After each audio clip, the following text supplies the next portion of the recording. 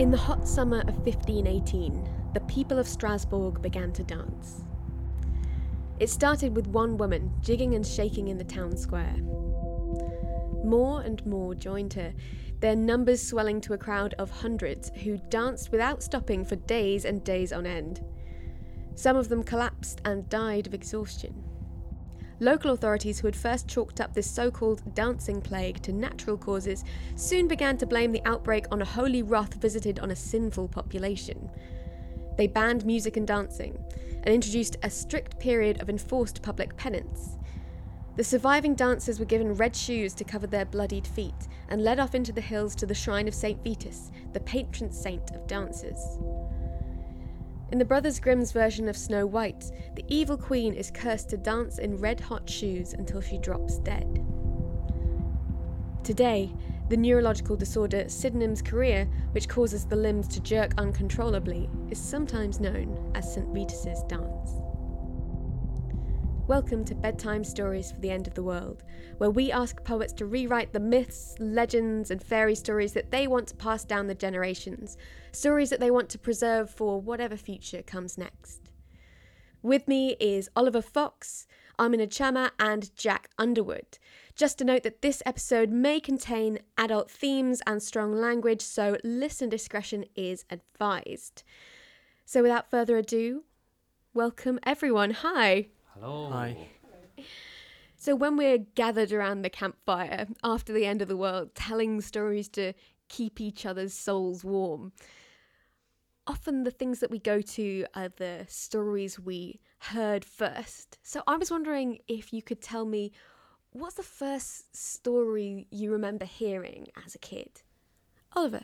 So, my family really like to just make things up about their own lives and their own histories. I don't know if that's a Cockney thing or what. I suspect it is. And the first outright lie that I remember being told, as if it were completely true, was that we'd used to have an elephant in our back garden, like a live elephant. I think I must have said, seen an elephant on TV and said, "Mum, let's get an elephant." And in a kind of, we just need to get this kid through the day without a tantrum kind of way, my mum probably said, "Oh yeah, we had one," but I think the phrase she used was, "It went extinct." And then because you're 3, you're like, okay, cool, that makes sense. And if it doesn't, I'll understand when I'm older. And yeah, that comes to mind as the first story I remember being told, and also internalising as true for too many years after that. I was 18 at the time. Yeah. When I finally At remembered uni, to suddenly, check. hang on. Wait a second. Amina? Pretty similar, I'd say. My mum always wanted us to know about her experiences growing up in Somalia, and my dad has loads of cattle there still, which my cousin looks after. And I think there was a few stories I remember growing up of my dad tackling a lion, which never happened, I'm sure. And there's one which I think is pretty true, because my brother has a scar on his skull, of him herding some camels, and I think he must have hit one and it kicked the leg back into his head, and it and knocked him out. And he was 6 at the time by himself in the outback, and just laid there for a few hours unconscious. And I found it so funny as a kid, and I know he has a scar on his head, so I'm just that must be true. Jack? I'm struggling to think of anything that I heard as a child that was sort of passed down as a kind of familial myth. But I'm a dad myself now fairly recently, so I've been revisiting a lot of the early kids' books, reading them to my daughter, and I think Not Now, Bernard occupies a kind of very I don't know, it's a terrifying and thrilling book, kids book, about a monster that appears in a child's garden, in Bernard's garden, and he tries endlessly to tell his parents about it, and they're just like, "Not now, Bernard." And then the big spoiler is that he quite quickly in the story gets eaten by the monster, who gobbles him up, and then the monster goes inside and tries to frighten the parents, and the parents are just like, "Not now, Bernard." and it ends up with like the monster basically being put in Bernard's bed, and and he's like, but I'm a monster, and the mum's like, not now, Bernard. And I sort of like that that hit me with a kind of fresh sense of like how strange and dark it is. Yeah, that the full weight of the existential dread of that story is probably only available to an adult imagination. Exactly, and the way that it's so ready for like allegory, like, is the monster sexuality? Is the monster communism? it's the monster. The monster is always communist. Yeah, exactly. Spoiler alert. Well, also, and the tiger that came to tea as well. Like that, I love that idea of this kind of there's the appearances of these scary things in children's lives, and the way in which they're sort of navigated. And so, yeah, I think those are kind of, when I think about the early kids' books that we had read to us, or they're definitely kind of like, I think I can see myself telling the story of Not Now, Bernard around the burning car that we're all huddled. I would love to hear your story, Oliver. Sure. I've written about the world snake, which is a kind of apocalyptic figure in Norse mythology. Jormungandr, it's known as, which translates to huge monster, is the kind of cool sounding literal translation. And the world snake is the son of Loki. Odin, who is Loki's dad, who doesn't really get on with his son, sees this kind of baby snake and just thinks, no, fuck that. We're not having that in the family. Throws it in the sea, forgets about it. It gets bigger and bigger and bigger to the point where it circles the world and starts eating its own tail. It's one of the kind of early examples of an Ouroboros, a snake eating its own tail. It gets so big where if it were to release itself from its tail, it would become this kind of cataclysmic existential threat. And although Thor doesn't feature in my poem, in the original myth, this is a problem because all Thor wants to do is like fight big monsters and prove himself. And so the poetic and prose Edda, which are the kind of key texts of Old Norse mythology, are full of stories of Thor like trying to fight this thing and people being like, no, stop what you're doing. Like, that will destroy the world, you idiot. In writing this and kind of putting it into a modern context, I was thinking a lot about, well, what would kind of that character of Thor be? What would this kind of hubristic presence be in like modern London, which is my hometown? And I kept thinking back to tech companies, that kind of, like you see a lot in like with Twitter, right? This kind of laissez-faire attitude to like moderation and curation and people's editorial responsibilities, or even like people's responsibilities as designers in like modern tech, and like, this will be fine. We trust the world; it will sort itself out. And then these things get bigger and bigger, and like more and more horrible, and more addictive and gamified. And so, in writing this, the world snake, which in my poem lives mainly in the Thames, has become this kind of symbol of a kind of aggregated culture that's getting faster and faster and overtaking us in a scary way. And Thor is now this kind of scary big tech conglomerate trying to use it, trying to incorporate it in that kind of capitalistic way of, yeah, we can handle this and we can make it better and we can like embrace it and use it and all that kind of stuff. So I better read the poem. World Snake 1. Discovery. A bar down in Peckham with a poor choice of name, 20 full years since the 3210. A UX designer draws a circle through a Moleskine, tears the page, holds it up to the light like a forgery. Over an old street, there's another creative, dragging a pen like a hammer, another circle.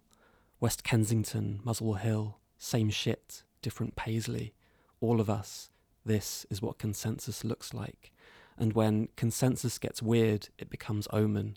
From those 4 compass points, phones will wake up in haptic chorus, shivering down bedside tables into bins and hampers, a pocket-to-pocket chain of phones that guides us inward to the Thames, where green rectangles of long-dead backlights will punch holes through the river's leathery murk. We'll see you there, silhouetted against corroded old handsets dropped from party boats and bridges, flip phones, Palm Pilots, an N-Gage or two. They remember you, World Snake. 2. Onboarding. A curve of men across your skin, brothers of the tech, with Triforce tattoos and Baldur's Gate keychains. We'll zip-line over you, holding lanyards in our teeth like knives, our harpoons metal engraved with the names of Kickstarter backers. Ouroboros, Super Collider, Self-Taster, Self-Sustainer, spinning your offcuts from across the wavelength, video, audio, hadrons, byrons, old celebrities and new slang. A faster metabolism makes for a bitter meme. What we'd give to get inside you, content creators ripping at each other's pie and mash aprons, scoopfuls of guts thick with slime, the colour of Amblin Entertainment. Someday you'll make a fine onboarding experience, so let us lift you from the river, release that catfish puckered jaw from its endless dinner, yank it out, fibre optic cable, a ringworm. 3. Scaffolding. In what our partners in America call the bleachers, in what our partners in America call Murder Town, beyond the Harlem Shakers and Kerouac cosplayers, there's been some talk of cost, the long damp to come, the big hangover, the spilling of tatty loose Rizzlers and old Scientology leaflets from our rucksacks. No choice but to burn through those extra lives accumulated in earlier, easier stages, and, by the good wet graces of our salt and scuttle, unhook ourselves from your refried hot takes and mould-spotted JPEGs. Let's wheeze out the decades of carbon monoxide and ironic mixtapes. Embrace the risks of your capture and begin again. You can't keep tumbling over yourself, a buffering icon endlessly rolling, and we know that when stopped, you'll shower us in eels and venom and old lighters and phones and forgotten Cray-twin bodies, real things, objects, in what our partners in America call the splash zone, where Greenwich and Deptford all drowns the same. Look, a pram, a crate of beer deluxe, flotsam. We'll put you back somewhere. There are new shapes, and you, of infinity, of level up fanfares and daily quest timers, 2000 XP to your next unlock, you of gold, fruit, zenny, coins, endless, drawing then into now, folding us in, a hinge, a wormhole, the sweet science. Let us meter you, a complement of progress bars in increments of tiny pleasure. The object of cliché is to avoid cliché. This is also the object of capital, and even you can be reimagined through sound engineers, QA testers, gods and uncles. Hey, dip switch, slow down.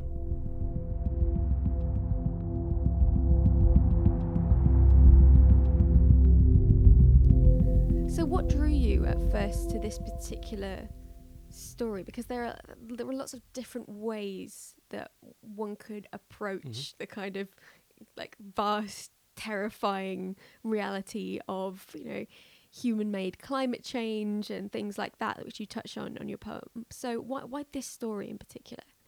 A lot of the things that I tend to write about, or rather a lot of my approach to writing tends to be about kind of entropy, about things just kind of slowing down, getting knackered, coming to some kind of full stop. And the idea of the Ouroboros, the snake eating its own tail, is that it's kind of, and like the reason it's been this kind of thing of fascination for so many centuries is it is this kind of example of infinity, right? it's like eating itself and regenerating itself from itself. It became this symbol of alchemy because it was like, look at this, it's sort of self-sustaining. So I thought it would kind of be the sort of, not antithesis to things that I'm writing, but like a way to write about something that isn't just about like people getting tired and stopping. As it turns out, that's kind of what I've almost ended up doing. But that's what kind of first drew me to it. When I was thinking about writing this, I was also kind of obsessed with this more recent urban myth called Polybius, which is about an arcade machine in, I think, the 80s that was rumoured to be like so addictive that the FBI were taking biometric data from it to like figure out what makes people tick. And in earlier drafts, that was a much bigger part of this idea of like this kind of malevolent force kind of creating this hyper addictive hypnotic video game, which just kind of eventually became the background of like tech addiction. There is something particularly compelling about the idea of a threat so vast and existential and scary and that kind of thing being brought home, being brought to the doorstep of where you live, because particularly with ideas of the apocalypse, it's always much easier to think about it through the prism of distance, whether that is it's happening in some other part of the world, or it's happening with the distance of a fairy tale or whatever. But you're bringing it home. You are forcing us to contend with the fact that no, this is here, this is now, and we are all to greater or lesser degrees complicit. Is it supposed to be that kind of challenge? A little bit. Like I was rereading it before coming to do this podcast recording, and I got a bit worried, like, is this just a kind of like old man yells at cloud kind of situation of like, what's wrong with that? of like how big a problem is this? Like, I remember reading about kids who are on Twitter now who've grown up with social media, kids in America who've been affected by school shootings, and they've had like the most horrible abuse on Twitter, the kind where like if I got that, I would just leave social media, even though I need it for work, for my life. I'll just be like, nope. But a lot of these kids have said, well, no, look, we've grown up with this doesn't affect us, it's fine. Like, our brains have adapted around like this horrible online hellscape. So part of me always worries that like, is this like a big horrible cataclysmic thing, or am I just nearly 30? I don't really know what the answer to that is yet. There's something like scary, I think, maybe about the way in which like the infosphere, like the abstract world in which we sort of live in language and images and media, and the fact that now feels like both like very divorced from the material world. I mean, we were joking about printing things off before we started recording, like the printer being like the last interface between like the material world, something you can hold, and the rest of the business of computers. It seemed really interesting to me that you'd chosen like a myth, but like that's actually that starts in sort of abstraction and story and the kind of like and the sort of timelessness of like allegory and language, that kind of myth, and then it becomes like co-opted into like this more techno like back into language, like almost like the terrifying end of the world is that's inescapable. The way in which we return everything back into a kind of reduced, abstract, immaterial. Isn't that the hellscape? Yeah, definitely. I mean, I think the scary thing about the kind of manifold crises that are threatening the planet is this kind of corporate response of like, we can handle it. Like, we can deal with this. Like, there will be a way, trust us. And like, with climate change, that's kind of scarier. When, Boris in the leadership debate was like, to the, climate change protester asked a question. He was like, well, no, technology is the answer. We can solve this. As if you've got some idea of just this, robot that's just going to clean up the oceans, and that's all that needs to happen, and we can keep like eating Big Macs. And we've seen WALL-E, we know what that robot looks like, and we know the world. What's the problem? But the world he inhabits is not like sorted.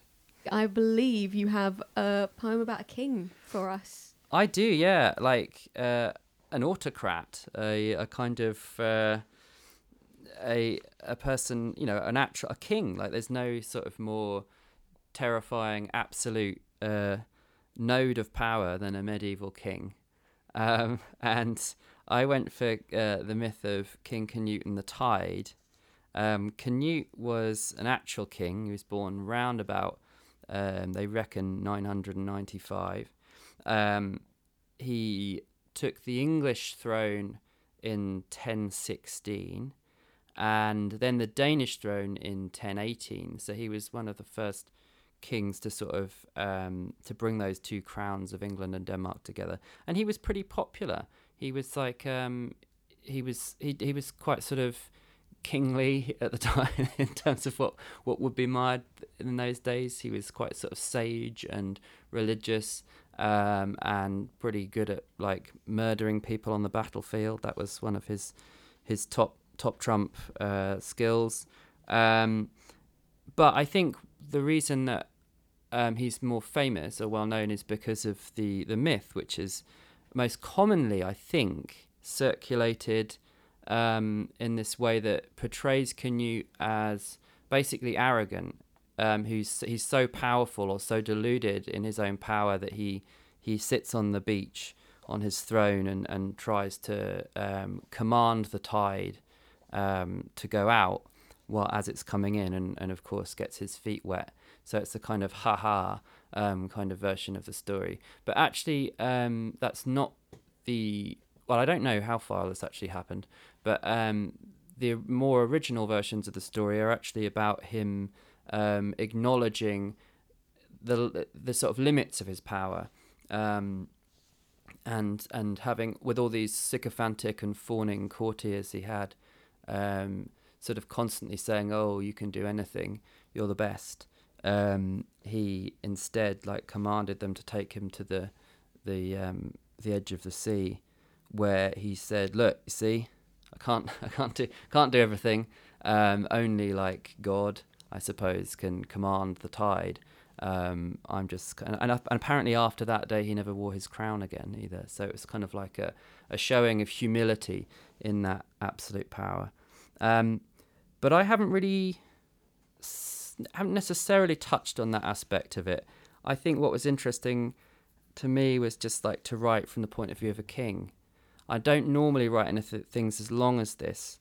I tend to write sort of fairly short poems. So I just tried to inhabit the voice and use that as the main sort of generative aspect.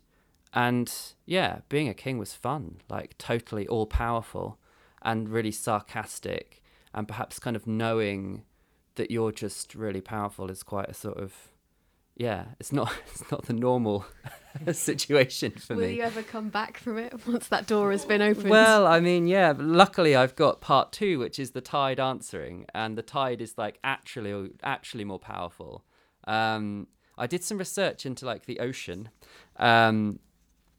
in preparation, and discovered, to my sort of like amazement and a little bit of horror, I won't lie, that like about 30 to 50% of the water that we swim in and drink is actually older than the sun. Yes, it's formed from like interstellar like clouds that is part of the same material that the sun was actually formed from, or before the sun. So I mean, that's wild, isn't it? That's wild. So, I love it. So the oceans are about 3.8 billion years old, but the actual water that formed them is much, much older. I think the sun is like, what, 4.6 billion? I don't know, something like that. I don't have the number off the cuff. I think it's like 4.5, because it's halfway through its life now, isn't it? It's like a middle-aged man. That's what... That's, grumbling. Yeah. That's Jean-Francois Forgetting its Lyotard keys. said that. He's like, what are we doing? The sun is like... basically like me. he's had enough, or she. So I had like this mad king, sort of, I suppose, trying to discuss the darkness and strangeness of power, maybe, and then the tide, this much older form of power sort of obviously transcending human power and human time, sort of replying, and perhaps kind of aware that it will return and reclaim time from humans. King Canute and the Tide. Part 1. Canute. The office should always demean the officer. We should always feel ourselves wasted on the task in hand. Regional manager should sound like an insult directed at anyone, especially a regional manager. People say, behave nicely, play in the sand without screaming, and there's a good chance love will find you. Might even wet your cloak to the knee. But it's not true. There's no justice to our station. Only prizes, volunteering for more sand. To be pitted, to be put before. Arbitration, somebody love me, nervous sweat like dew upon the hairs of your back. My mother was awarded a husband, for example, and he awarded her a pregnancy in a dark room to lie down and moan in. She pushed, some tearing, and I slid out onto the podium. Some are born great, some are born really great. I do what I want most of the time. Rudimentary croquet game with bread rolls and a sword. Rudimentary government game with a government. More bread rolls. Sex with an ambidextrous stranger. There are good children everywhere, and birds cough blood and shit down upon them without looking. Not my fault. I could award the children umbrellas. I could award the birds some poison. I could award my kingdom a holiday from its own violent machinery. Souvenirs and quackery, prizes and sand. You look at all the great architecture, Baroque cathedral, sleek cantilevered gallery, and it's invariably possible to say slavery built that. Somewhere down the line no one gets what they deserve. Someone has to have nothing, otherwise what would be the worth in something? I like the sound of my voice like the weight of an axe head. It echoes out across the lawn and children start to cry in a brightly coloured sorting room and parents ugly cry on a minibus at the airport. Very elsewhere now, my voice across the lawn, like piano, as if by accident. I give commands. The correct verb is give. I'm a stickler about that. I give you a career volunteering for sand, or a prize. Whatever your hand grabs at in the air above your sleep, whatever it is you have missing, a love too long deferred, papa forgetting your recital, mama taking her nipples all away forever, or high school grinding your childliness into a stub, into a problem about yourself a problem about yourself, oozing from your body. Whatever snivelling victory you want, whatever it was you had stolen, I can give you back its figurine. With little moving arms and legs, your toy, your prize, the sickly sweet annihilation of your rivals, anything. That's what I am, king. My mind is unanimous, my watermark pressed into each brute transaction. Power is not an abstract concept, it's me. Do you know what your problem is? Your problem is not being king. I don't have that problem.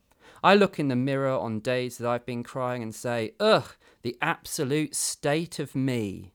That was a joke. Keep up. Mush mush. Okay, you can put me down now and have a little rest. I imagine it must be hard work, all that lifting and walking, but you will be rewarded. The water is very close, I know, but watch. I'm going to show you something. Part 2. The Tide.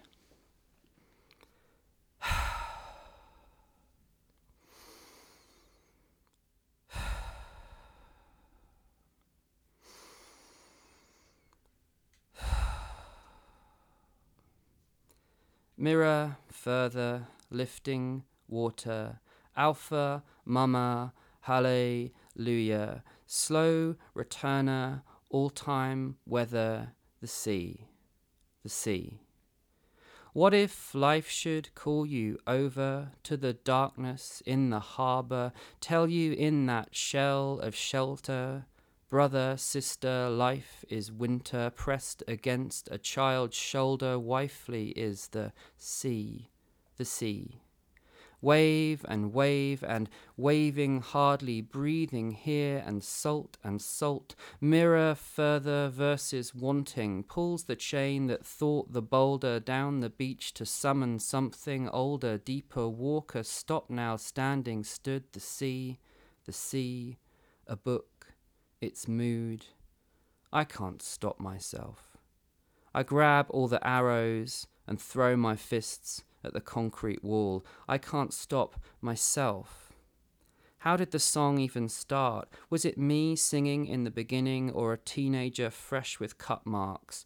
I am fresh with cut marks. I am over this baloney. I am lonely on this beach, arriving only, leaving always, and again longly I have turned my errand into a life, my madness repeating a cliche even before the human birthday which came of late, like an overhearing or gesture that the grass made. My tongue, grey-brown, finds this epoch like an ulcer, part-time change of patterns in the sand that was once just stones in my back pocket. I remember a king, sat in a chair. He had an idea, up to his waist. The sea, older than land, the commerce of lichen on rocks. How did the song start? Did I ask that already? There was a loud noise, other loud noises. I reared my body up. That's how the song started. I relaxed myself. Recent visual disturbances.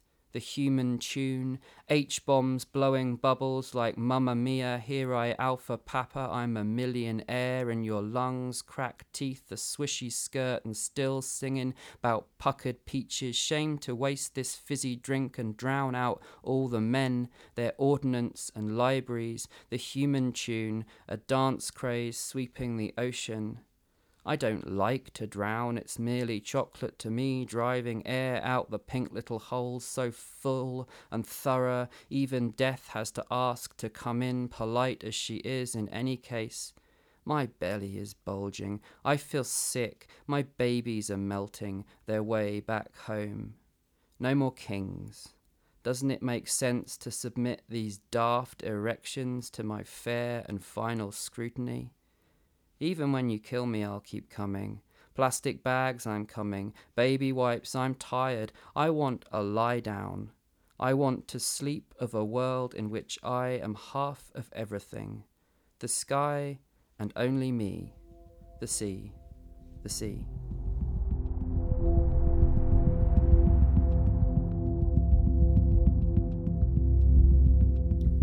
So what are we supposed to make of King Canute as you've written him? Because on one hand, there's something strangely compelling about that combination of arrogance and a strangely whimsical humour. But on the other hand, he's sort of relishing in making children cry. So yeah, who is this guy? I think he's somebody fully reconciled and owning of his absolute authority. I think if Canute was actually a really good king, he would abdicate, right? If he was really above his own station or whatever. He continues to live his life as a kind of absolute dictator, a ruler who genuinely believes that he's God's representative on earth. I mean, that the profound arrogance of that is kind of real. But at the same time, he's a sort of person who says, "Look, this is human power, and it's corrupted, and it's not like heavenly. It's the power that's invested in him is the power is a mortal power." So I don't know. I think he's aware of how messy it is. I don't think we're supposed to like him, but I think we're supposed to recognize the kind of absolute entitlement and it's not all and the confidence that entitlement brings. And I mean, it's not actually a surprise to us that some people do find that kind of charming or enigmatic. I mean, look at who we have as our prime minister. Absolutely. There's something bizarrely comical and also horrifying at someone just filling the job description, right? A king is supposed to be an absolute ruler with absolute disposition over the lives of his subjects and that kind of thing. But we're used to people kind of veiling that and apologising for it. And yes, it's unfortunate, but this is the best that we can manage. And so someone revelling in that is something which allows us to see more clearly, perhaps, the lines which that's crossing in terms of that kind of instinctive pull of morality. Well, I mean, if you think about him as somebody who's kind of also saying this is unfair, life is unfair, that I was born into this, and you don't get what you deserve, and that in order for somebody to have something, somebody somewhere has to have nothing, otherwise there's no point in in anything. This kind of like the cruelty of having and not having, and he's like, it's not fair, so you get like prizes, or you get to like get more sand, you get to live, and then occasionally you get a prize or something, or you don't, and there's no justice to that. And you should feel insulted by any station that you occupy, because it's beneath you. It's beneath all humans are above the station that they're forced to inhabit. We should all, we're all miraculous creatures, and yet, like, the way in which power works goes against that. And I suppose, like, oddly enough, I don't think that that's how Canute would feel, and I perhaps think that's maybe just me trying to reconcile myself with this figure of absolute authority. But I think that's, if you have total power, then you also have like the power to admit that I'm not here by being a good person or working any harder. I'm here by the brute violence of luck.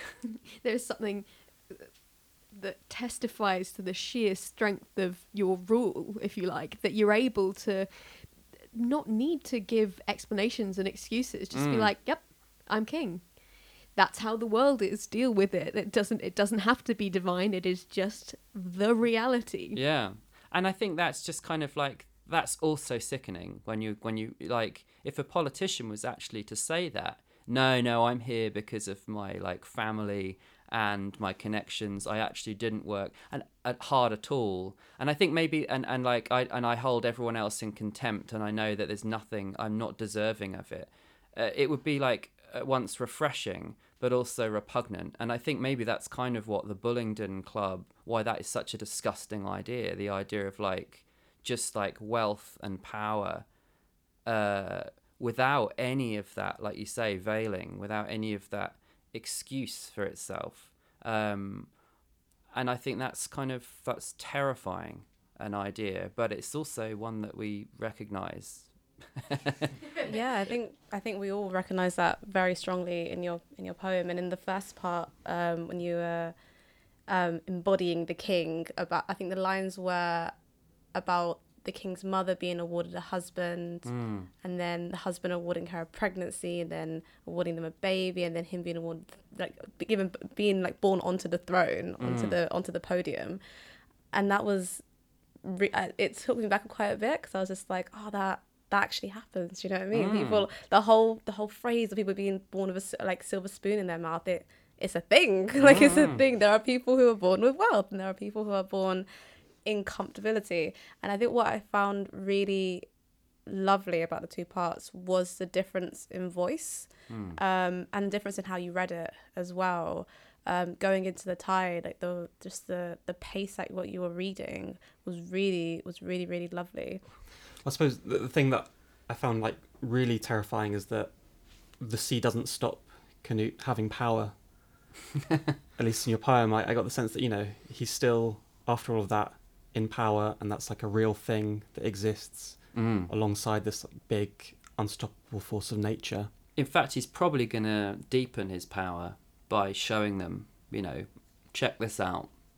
And then he's going to get his cloak wet and his little kingly shoes, probably pointy, if the drawings of the era are accurate. Yeah, it's kind of like how, Trump might misspell something on Twitter, and it kind of strengthens his base. 'Cause it's like, oh yeah, he's a guy. He's like a us. regular guy. Yeah. One of But- us. Yeah, but he's also like, oh, but look at his humility. You know, I mean, all the sycophantic courtiers who must have watched Canute and gone, oh no, look, he's getting wet. Like, he's not all powerful. But then they're like, Unpresidential.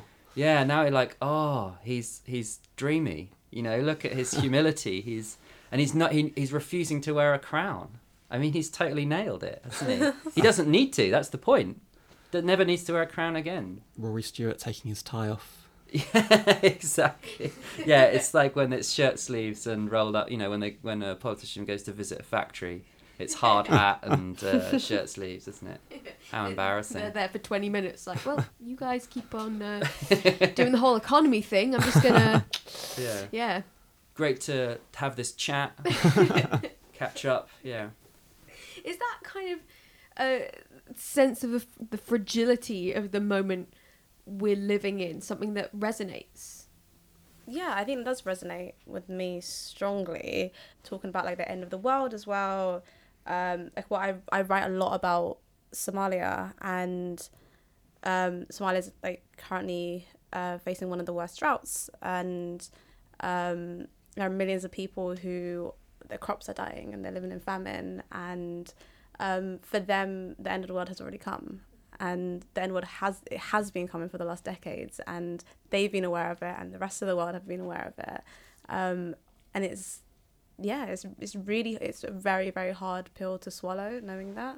Yeah, it sort of reminds me of when sort of Hollywood alien invasion movies are billed as apocalypse movies, and the press around it is like, can you imagine this foreign force coming in and destroying everything that you hold dear and everything that you know? And like loads of the world are like, yeah, we can imagine that. Yeah.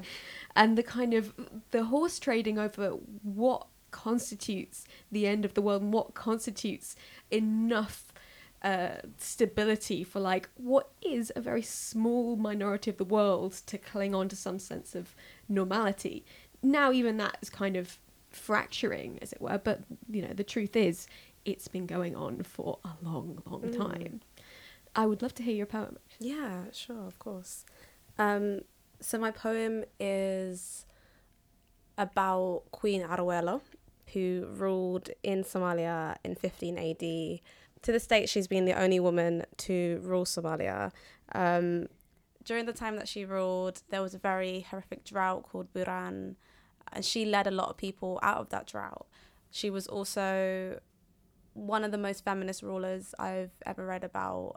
Her husband and her brothers and her father tried to overthrow her, and she began a movement of women taking leadership and ownership of their lives and their bodies in a time where that was very unknown. And I feel like I'm writing a lot about Somalia very recently, just because there's a current drought that's happened in Somalia, and I feel like I felt quite distant away from the country, living in England. And I think by reading about it and by speaking to people who live there and contacting family and seeing how they are, I've felt more connected to my home country. And Somalia has a very rich oral tradition. It's known as a nation of poets within Africa, and they only adopted the Latin alphabet in the 1970s. So before that, everything was orally translated and passed down through generations. So a lot of what's told to people about Arawelo could be considered a myth, because she existed, but you don't know what she actually did, because there's no documentation around anything. There has been no documentation until the last 50 years. So I wrote an ode, I guess, to her and to the drought and to Somalia and to my grandmother, which is always, I feel like every poem I find is an ode to my grandmother, because she's the reason I started writing. Boqorada Arawelo. Oh, the stiffness of the throat, of the land, the hoarse voice surrendering to its closing. We are stuck in this moment of Buran. a drought to end all other droughts. Sheba asks us how we came to be in this position. Once the entire world came to our shores for our fish and our gold. We carved our own hair picks, afros enough to cover the continent. The music that escaped from us had not yet been discovered by the rest of the world. Oh, the stiffness of the hair, the notes, now the throats, the land. It will turn into the entire Somalia if we let it. The wells are dried up and have sealed themselves for fear of watching our destruction. We were taught to bow to nature. What have we offered her this month? The drying of the people, that's what. They have become horizontal lines you come across amongst the weeds. Oh, the stiffness of this drought, this Buran. 15 AD. Aruela is crowned.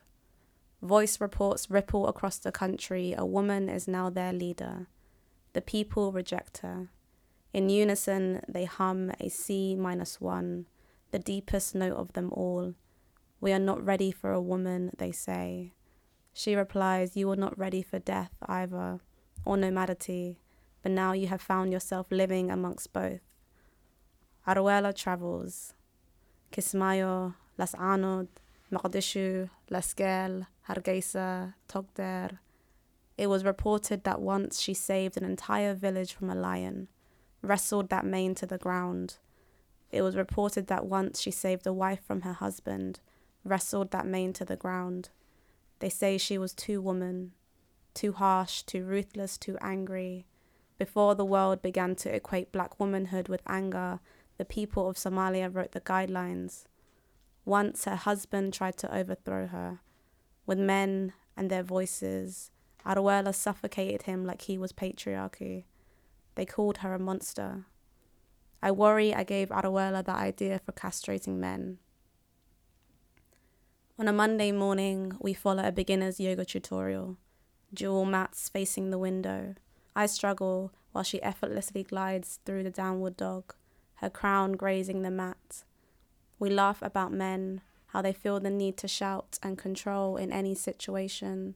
Aruela wants to make a statement of her husband. On the Tuesday, like Medusa, she seduces him, then leaves his body in uncompromising positions like stone or yoga. He is in an involuntary headstand. They called her a monster. She called herself a leader. Led the people out of Buran, that drought. Led the women out of the kitchen, that heat. For many, she was the worst leader or the best, until they met Siad. 1989. The people are calling for change. The men have adopted yoga positions and turned it into a game of genocide. Oh, the dryness of the land, of the people, we are constantly in flux. I wonder how the country has the longest coastline, an abundant amount of access to water and fish, but the driest land and crops. Oh, Siad, the people asked you to stop, but you did not, so they flee, some to Europe, others from states to states, all away from home. Cassette tapes are buried along with bodies. They should have never questioned Aruela in the first place. All hell breaks loose. The people think Dajjal has arrived, or Iblis, the devil. They see the moon split like the land, Yajuj and Majuj, Isa descending into Damascus. A cloud of smoke, Yom al-Qiyamah, the day of reckoning. They thought it was Iblis, the devil, but it was just Siad. Oh, As-Samal, bring Aruela back.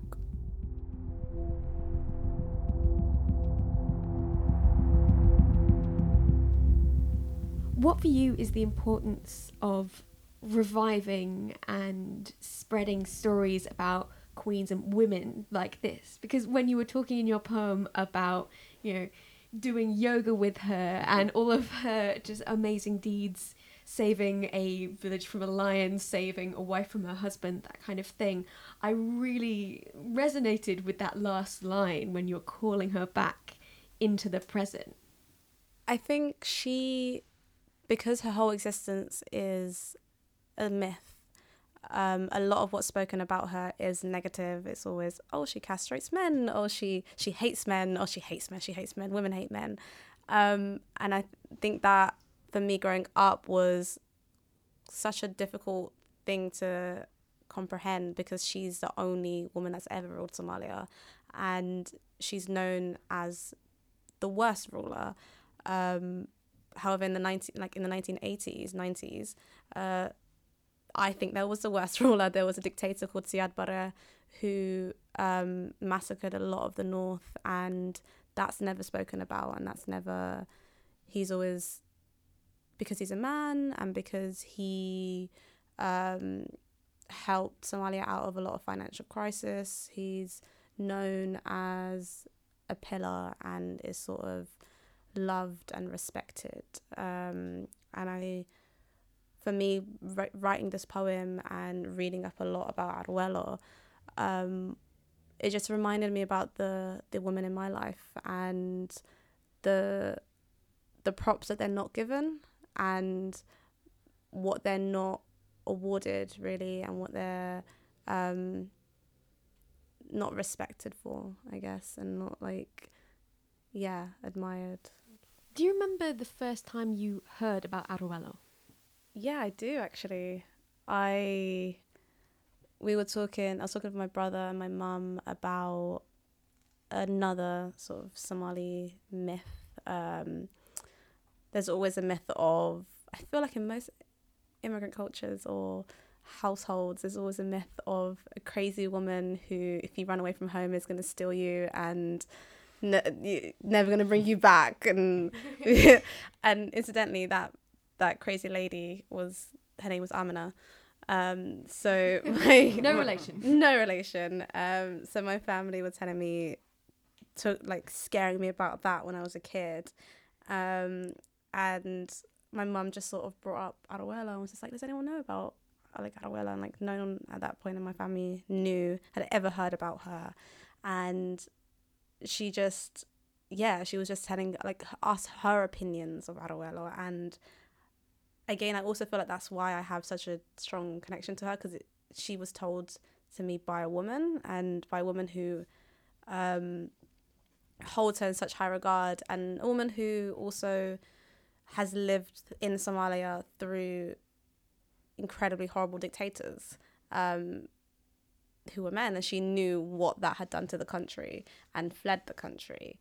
So for her, it was like, there's so much going on in Somalia, and one of the biggest beacons of hope was that once at some point there was a woman who ruled the country, and that's never happened again, and it might never happen again.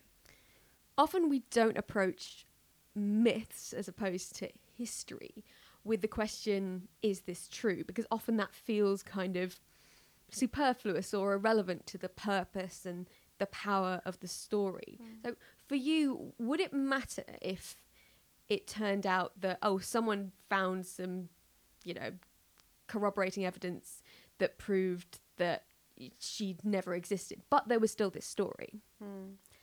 It wouldn't matter, I don't think, at all, because I've grown up wanting and searching and looking and researching about Somali women who are inspiring, and this is one of the ones that I've come across. So it wouldn't matter that she didn't exist, because her legacy would still be there, and she would have still been incredibly influential on a lot of people, and has still massively influenced women who do want to run in parliament in Somalia, and who do want to run for mayor and want to have some sort of career in politics, when that is a very male dominated area.